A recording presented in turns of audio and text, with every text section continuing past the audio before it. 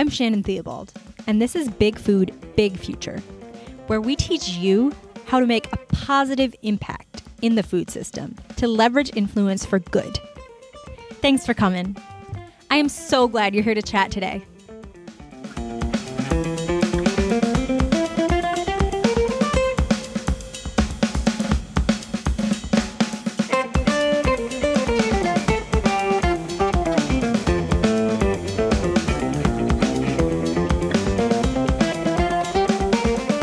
Are India and China vital to the global future of food?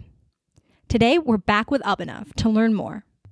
We'll zoom in on these two markets in particular and also get a better sense for the Asian food scene as a whole.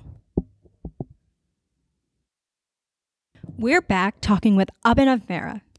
In case you missed us last time, Abhinav is the VP of ID Capital, a Singapore-based food tech and agri-tech venture investment firm. He has a packaging background with Mondelez and PwC, but also has an entrepreneurial stint where he realized the importance of food disruption. Today, we're talking about food in Asia. So I wanted to ask Abhinav about the differences between Asian and Western food markets. If you were a founder in this space, what would you do first in terms of integrating these traditional practices into a larger scale initiative? So, it's been done. There are companies who are doing it, and some of them are doing it even at a global level. I just feel like what they've sort of sometimes missed out is a bit more, I think a bit what the Western world wants is a bit more, I'd say, research and confirmation around what your bottle says. So you say your bottle has A, B, C, and D. So 4 different ingredients mixed together. For since 2000 BC, people have been eating this, and it's been great for the body, great for the health.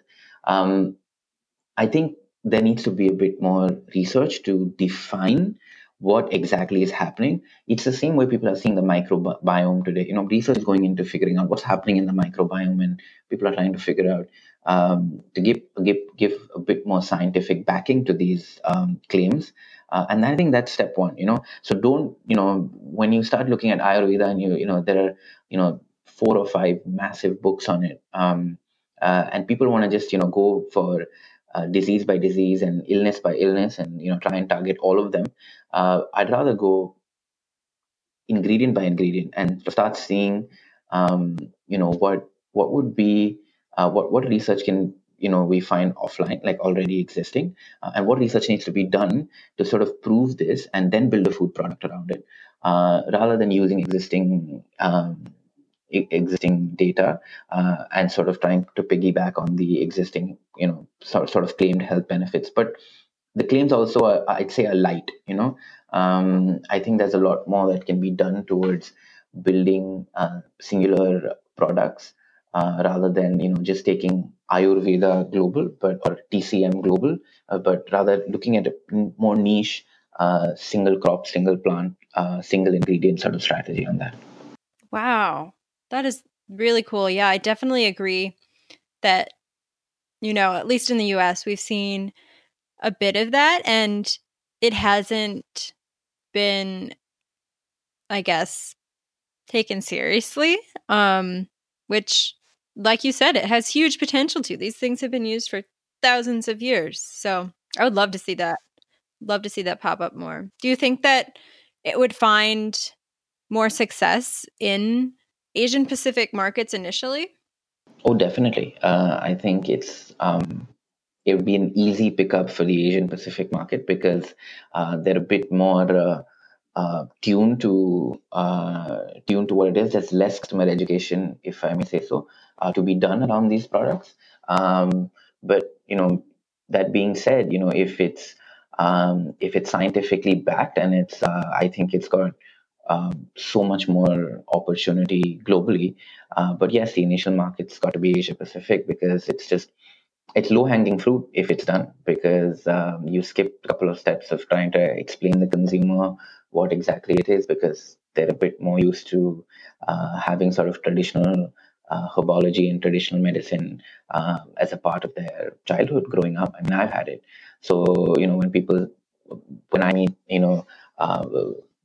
my Chinese friends over here, they always tell me, "Oh, we used to have this growing up," and I kind of relate to it because I had these other things that I've had growing up, which I'm sure like other people would find strange, but it's more about the fact that we've come from this sort of heritage of having these health supplements, but which are so locally ingrained that it may or may not be common practice, but the act itself is fairly common.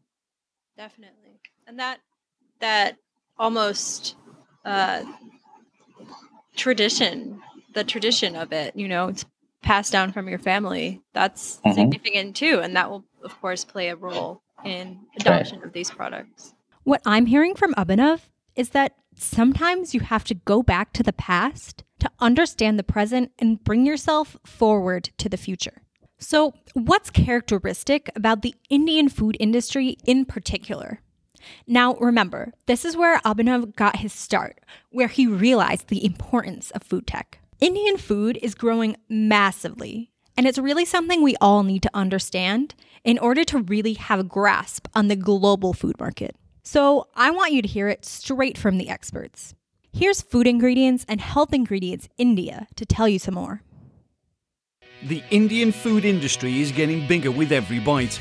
With the economy notching up unprecedented figures and the spending power of consumers increasing, along with their willingness to try new products, we've never had it better.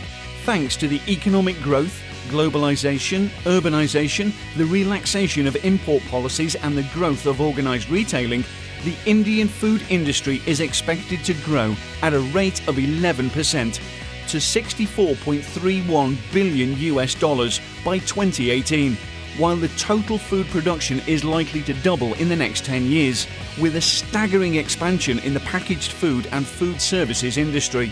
The Indian consumer is expecting more choice than ever before, increasing the demand for health, weight loss, natural, ready-to-eat and other specialized food products.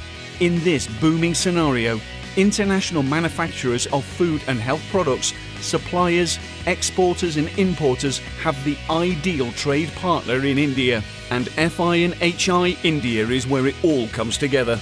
At the most comprehensive trade event in the subcontinent for food and health ingredients, processing and packaging. The only B2B show of its kind in the region, FI&HI India was launched in 2006 and drives India's processed food sector. Both regional and global food professionals use this platform to learn about the latest industry developments, meet new business prospects, and launch new products to gain a competitive advantage in the fastest growing food marketplace in the world. FI&HI is part of the global food ingredients portfolio that has drawn more than 500,000 visitors over the last 25 years, resulting in billions of euros worth of business deals. From workshops and demos to technical seminars and pavilions, and from innovation hubs to product showcases, FI&HI India brings together top manufacturers, decision makers, exhibitors, buyers and sellers of food and health products from all over the world, making it an invaluable trade and business platform with infinite opportunities. Make sure you get your slice of the pie.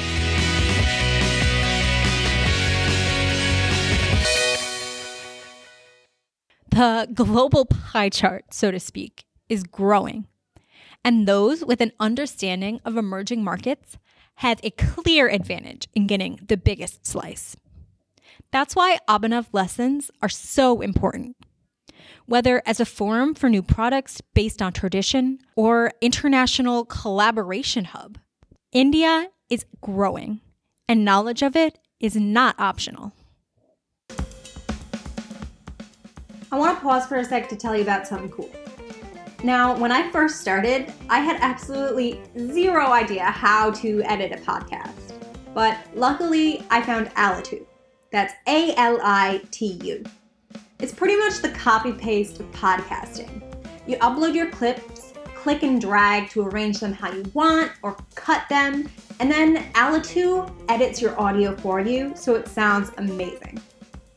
If you want to learn more, go over to my website, shannontheobald.com/ALITU, and let me know if you have any questions at all. Seriously, I genuinely recommend this and will continue using it. I love it.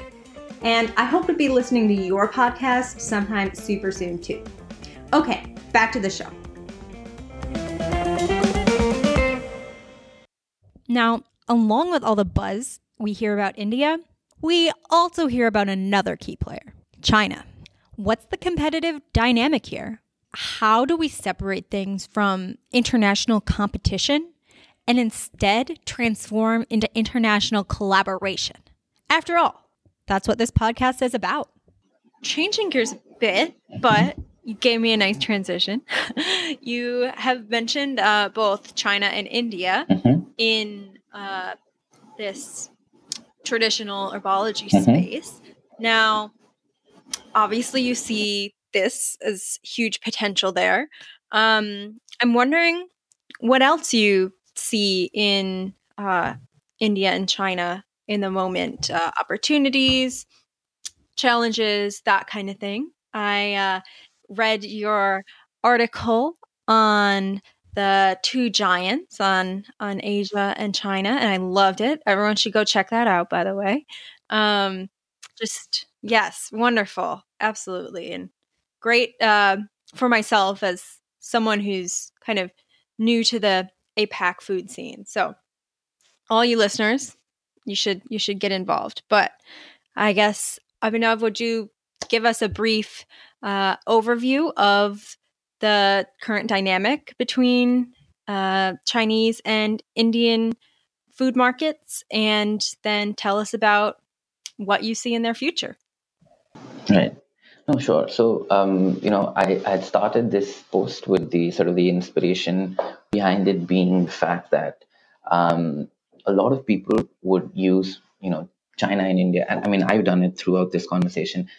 We use it in the same breath to say, to sort of define Asia. Firstly, it's the market is way more than just them, right? It's just because of the large populations, and when we speak about the food sector, they become, the main consumers of this. So, they're easy to sort of, claim as the largest two markets in Asia, which they are.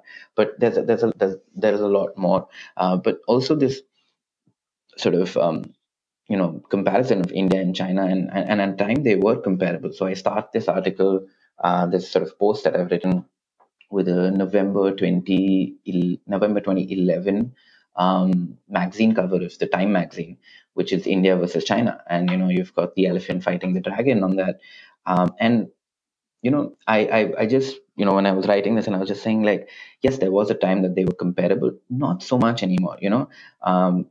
China's almost 6 times the size of India now.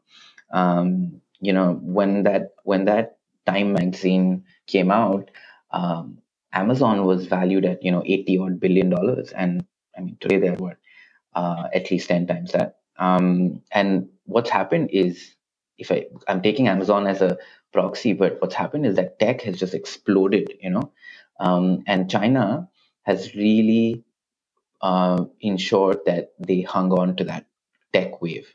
Though India was sort of the infotech giant and a huge back office for the rest of the world, and China was seen as sort of a factory floor where like a lot of manufacturing was happening. Either of them could have actually hung on to this wave, but China did it much better, and that's why they are where they are today. Is because they rode this tech wave, and it's seeped in right to the agri sector.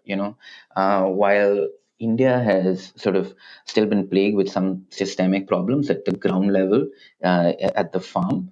Smallholders are a nuance of both the markets, but the way they're approached, the way they're sort of China is trying to bundle them together, and India is trying to do it now. They've got this thing called farmer producer organizations, where they're trying to come together, trying to bridge a lot of these smallholders together so that they become easier to access, both from a entrepreneur trying to access these farmers, as well as for them to access commodities and inputs for there, because they get sort of better pricing for it.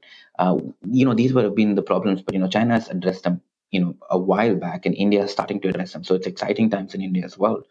But what I think, from the food space, what's really, really, picked up in both these markets is, people are uh, trying to change the way they eat. When you look at these two markets, you're just talking about a massive middle class population and a massive middle class diet. And middle class diets are more meat, are more just higher calorie consumption, and they are, to an extent, they're a part of the burden that the world faces when we talk about this 9 billion plus population by 2020, 2050, sorry.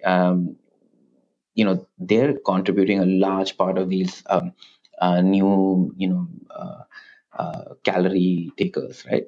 And I feel like one of the most basic things that India and China are sort of doing is sticking to their roots, trying to ensure that their local consumption, their local diets are being uh, are being moved into the snack form, being moved into the sort of consumer product space. Because if they start completely westernizing their diets, that it could be it could be very tough for the local entities and the local companies to build innovations, because they're better aware and better sort of in tune to develop stuff for the local diet and the local taste buds. And I think that's great. I see more and more companies trying to um, build Indian snacks or Chinese snacks, because and target those customers. They may not have a global play, but I say this with almost with a hint of optimism. But I feel like that's just for now. I think even these Indian snacks and these Chinese snacks that are being built for the local growing population, they have a huge market outside. I mean, I don't think um, seaweed chips is far away from reaching a lot more markets than just the Chinese market. I mean, if you just think about the diaspora, I mean, the Indian and Chinese diaspora all across the world, these products need to reach them someday. And I feel like when you start getting it at the shelves at Walmart, or at your Marks and Spencers, you start at least picking it up and hopefully start liking them. So I think from a food space, that's what their first uh, sort of low hanging fruit has been, to sort of make their local snacks into more consumer friendly, marketing driven purchases. And then I also spoke about how one of it's a bit anecdotal, but you see the pork market in China, um, and it's massive. The consumption is massive, the production is massive, and I think one of the more interesting things happened in the past year or so, was when Alibaba sort of realize the pure potential of pork farming, of pig farming. And it's true. We should never forget that farming, whether it's animal or crops, is a very profitable business. And the thing is, tech can only make the costs lower and quality better. And Alibaba's use, which is they're a powerhouse of technology, and they've seen this market opportunity, and they've built sort of this traceability solution, based on AI, to sort of try and dabble in this pig farming business, and it's doing really well. It also sends a huge signal to the market that when a company this size, company with this sort of capital, could be investing capital in lots of places. One of the things that they looked at was very clearly pig farming in China, and I think that there wouldn't be too many anecdotes of something like this in India yet, but I see more and more corporations which are not in the agri space, to try and look at it and say, listen, we have to remember that it's a great margin business, and it could be a pretty safe investment for us to start looking into the food sector, looking into the agri sector. And I think there are so many more examples that are happening, from an investment side, definitely. If you think about, this old, not old would be a wrong word, but still, it's been around for a while, which is corn with a Q. It's a micro protein. It was based out of the UK originally, I think, and it had multiple owners at one point. And it's gone through private equity fund to private equity fund, being owned by them. Today, it lies in the Philippines. It's owned by a company called Monde Nissin, and it's just, for them, it's like they see this trend of meat alternatives and sort of vegan diets, and they feel like, oh yeah, you know what? If this is it, let's try and look at something that's been around for a while. And they've acquired corn and they've put it into their portfolio, and you're going to start seeing them in markets here in Singapore as well now. And it's interesting, for them to make such a sort of global move, based out of a company based out of Philippines. It really sends a very positive signal about how Asia is also viewing these global trends and trying to ensure that they're on top of them. And I think that the corporations here are, they are, just like the West, are also very cash rich, and it just comes down to more and more of them trying to realize the opportunity the agri and the food space bring.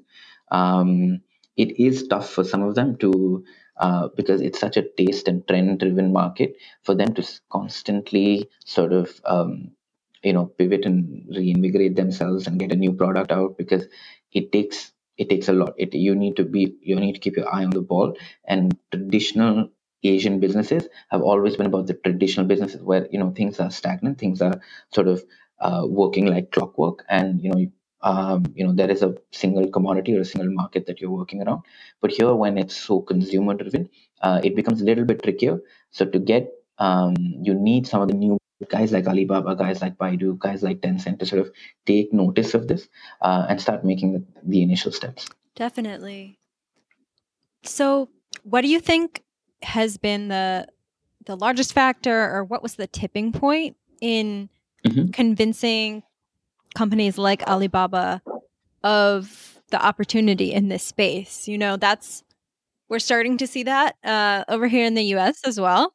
And that's something I'm super interested in and hoping to investigate within this podcast. So I'd love to learn from what's going on over there too. Right. So I think, like I said, I think everyone's aware that it's a great margin business. But what's the tipping point for someone like Alibaba to do it, and maybe not not a company sitting out of India initially?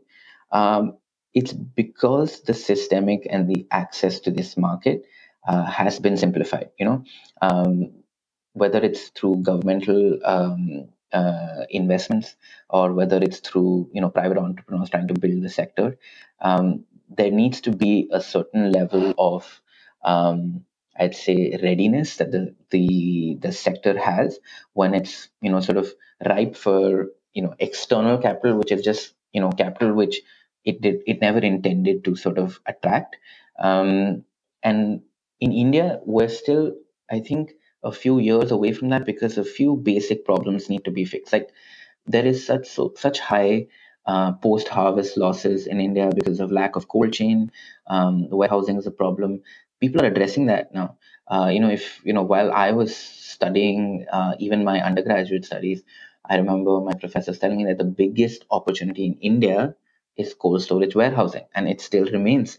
I still believe that it's a huge opportunity, because there's so much produce. I believe we grow enough. I feel like it's just less and less reaches the plate because of the way things are being transported.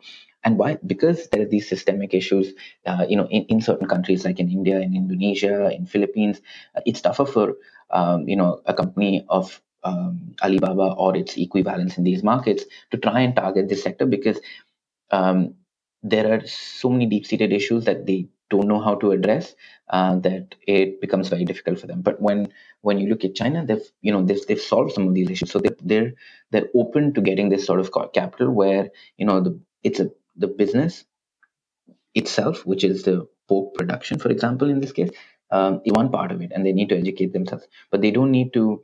There's not a lot of I'd say hurdles and and stumbling blocks when they need to get it to the market and you need to export it. The other markets in these space in this region are still sort of grappling with that, with getting that final farm to fork corrected. And you see more and more startups coming in this space which are willing to take off produce from farmers in bulk and bring it to the cities. And I think that's one of the tipping points where Alibaba was able to say, and we've never spoken to them about this in particular, but they were able to say that yes, this sector has the margin and it has the sophistication level now for us to to dabble and do a bit of business in it. Does that make sense? Yeah, no, that makes a lot of sense. So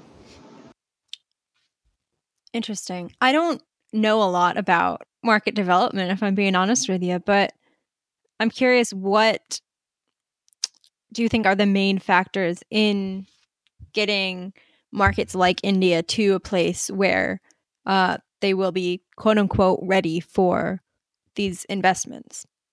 um I think, there's a you know there's this statistic that I've always read and sort of baffled me.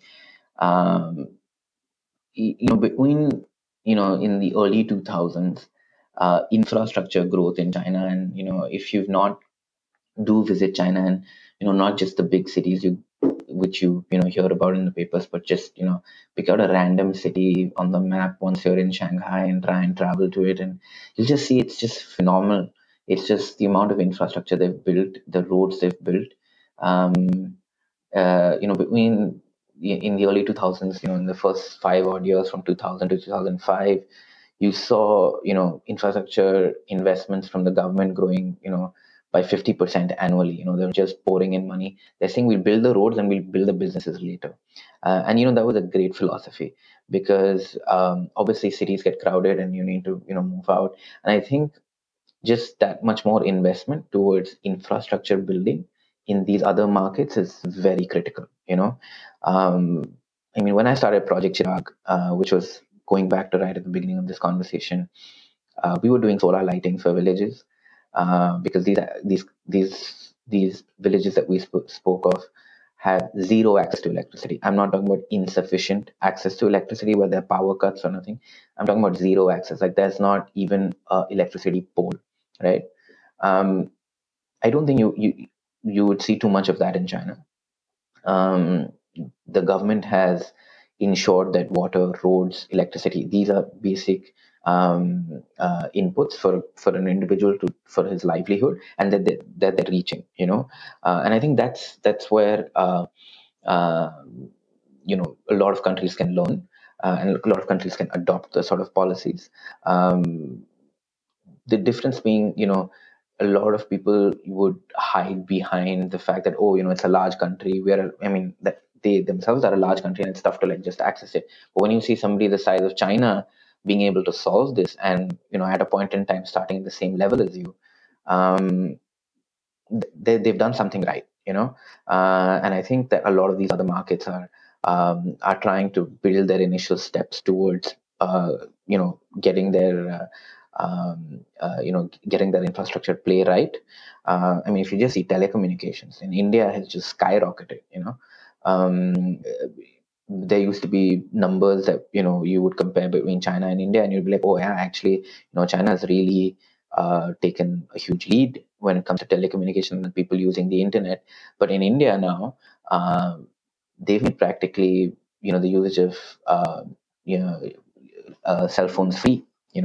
For the mobile phone, you buy the handset, yes, but speaking on a cell phone today is relatively free, with new market entrants sort of trying to disrupt it completely and just saying, yeah, we'll charge a little bit for data, but calling should be free. And you just, when you reassess the market, people who have always been on the fence whether they can afford it or they cannot afford it, sitting in the villages, they're just buying it because now it's it comes off as free. Once you get that mobile phone into their hand and you give them the access to internet, then they're they're ready to consume new content, download more apps to try and discover more, and they become easier to bring into the system, which has always been tough.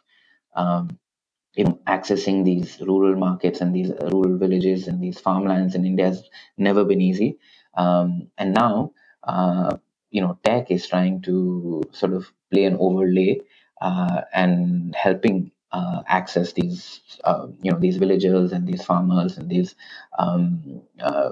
people which have previously literally been, sort of untapped from their potential. India and China are both growing at a rapid pace, and they have huge potential to shift our global food system for the better. To both better the global economy and to better sustainable practices. Food is fundamentally both global and local. This is something we'll continue to wrestle with throughout our time together. My question is, what would food systems look like if we focused on these growing influences? Perhaps the world food superpowers are shifting. We better keep pace. Today, Abhinav has taught us that the past, present, and future of our food system are one, and we need to understand them all to make change. Moreover, we really do need to understand emerging markets to get a slice of that future pie. Like Abhinav said, India and China are two standout examples, and knowledge of them is pretty much a requisite to participate in the global food scene. Next time, we'll learn even more about the Asian food arena and what other markets to keep a close watch on. See you then!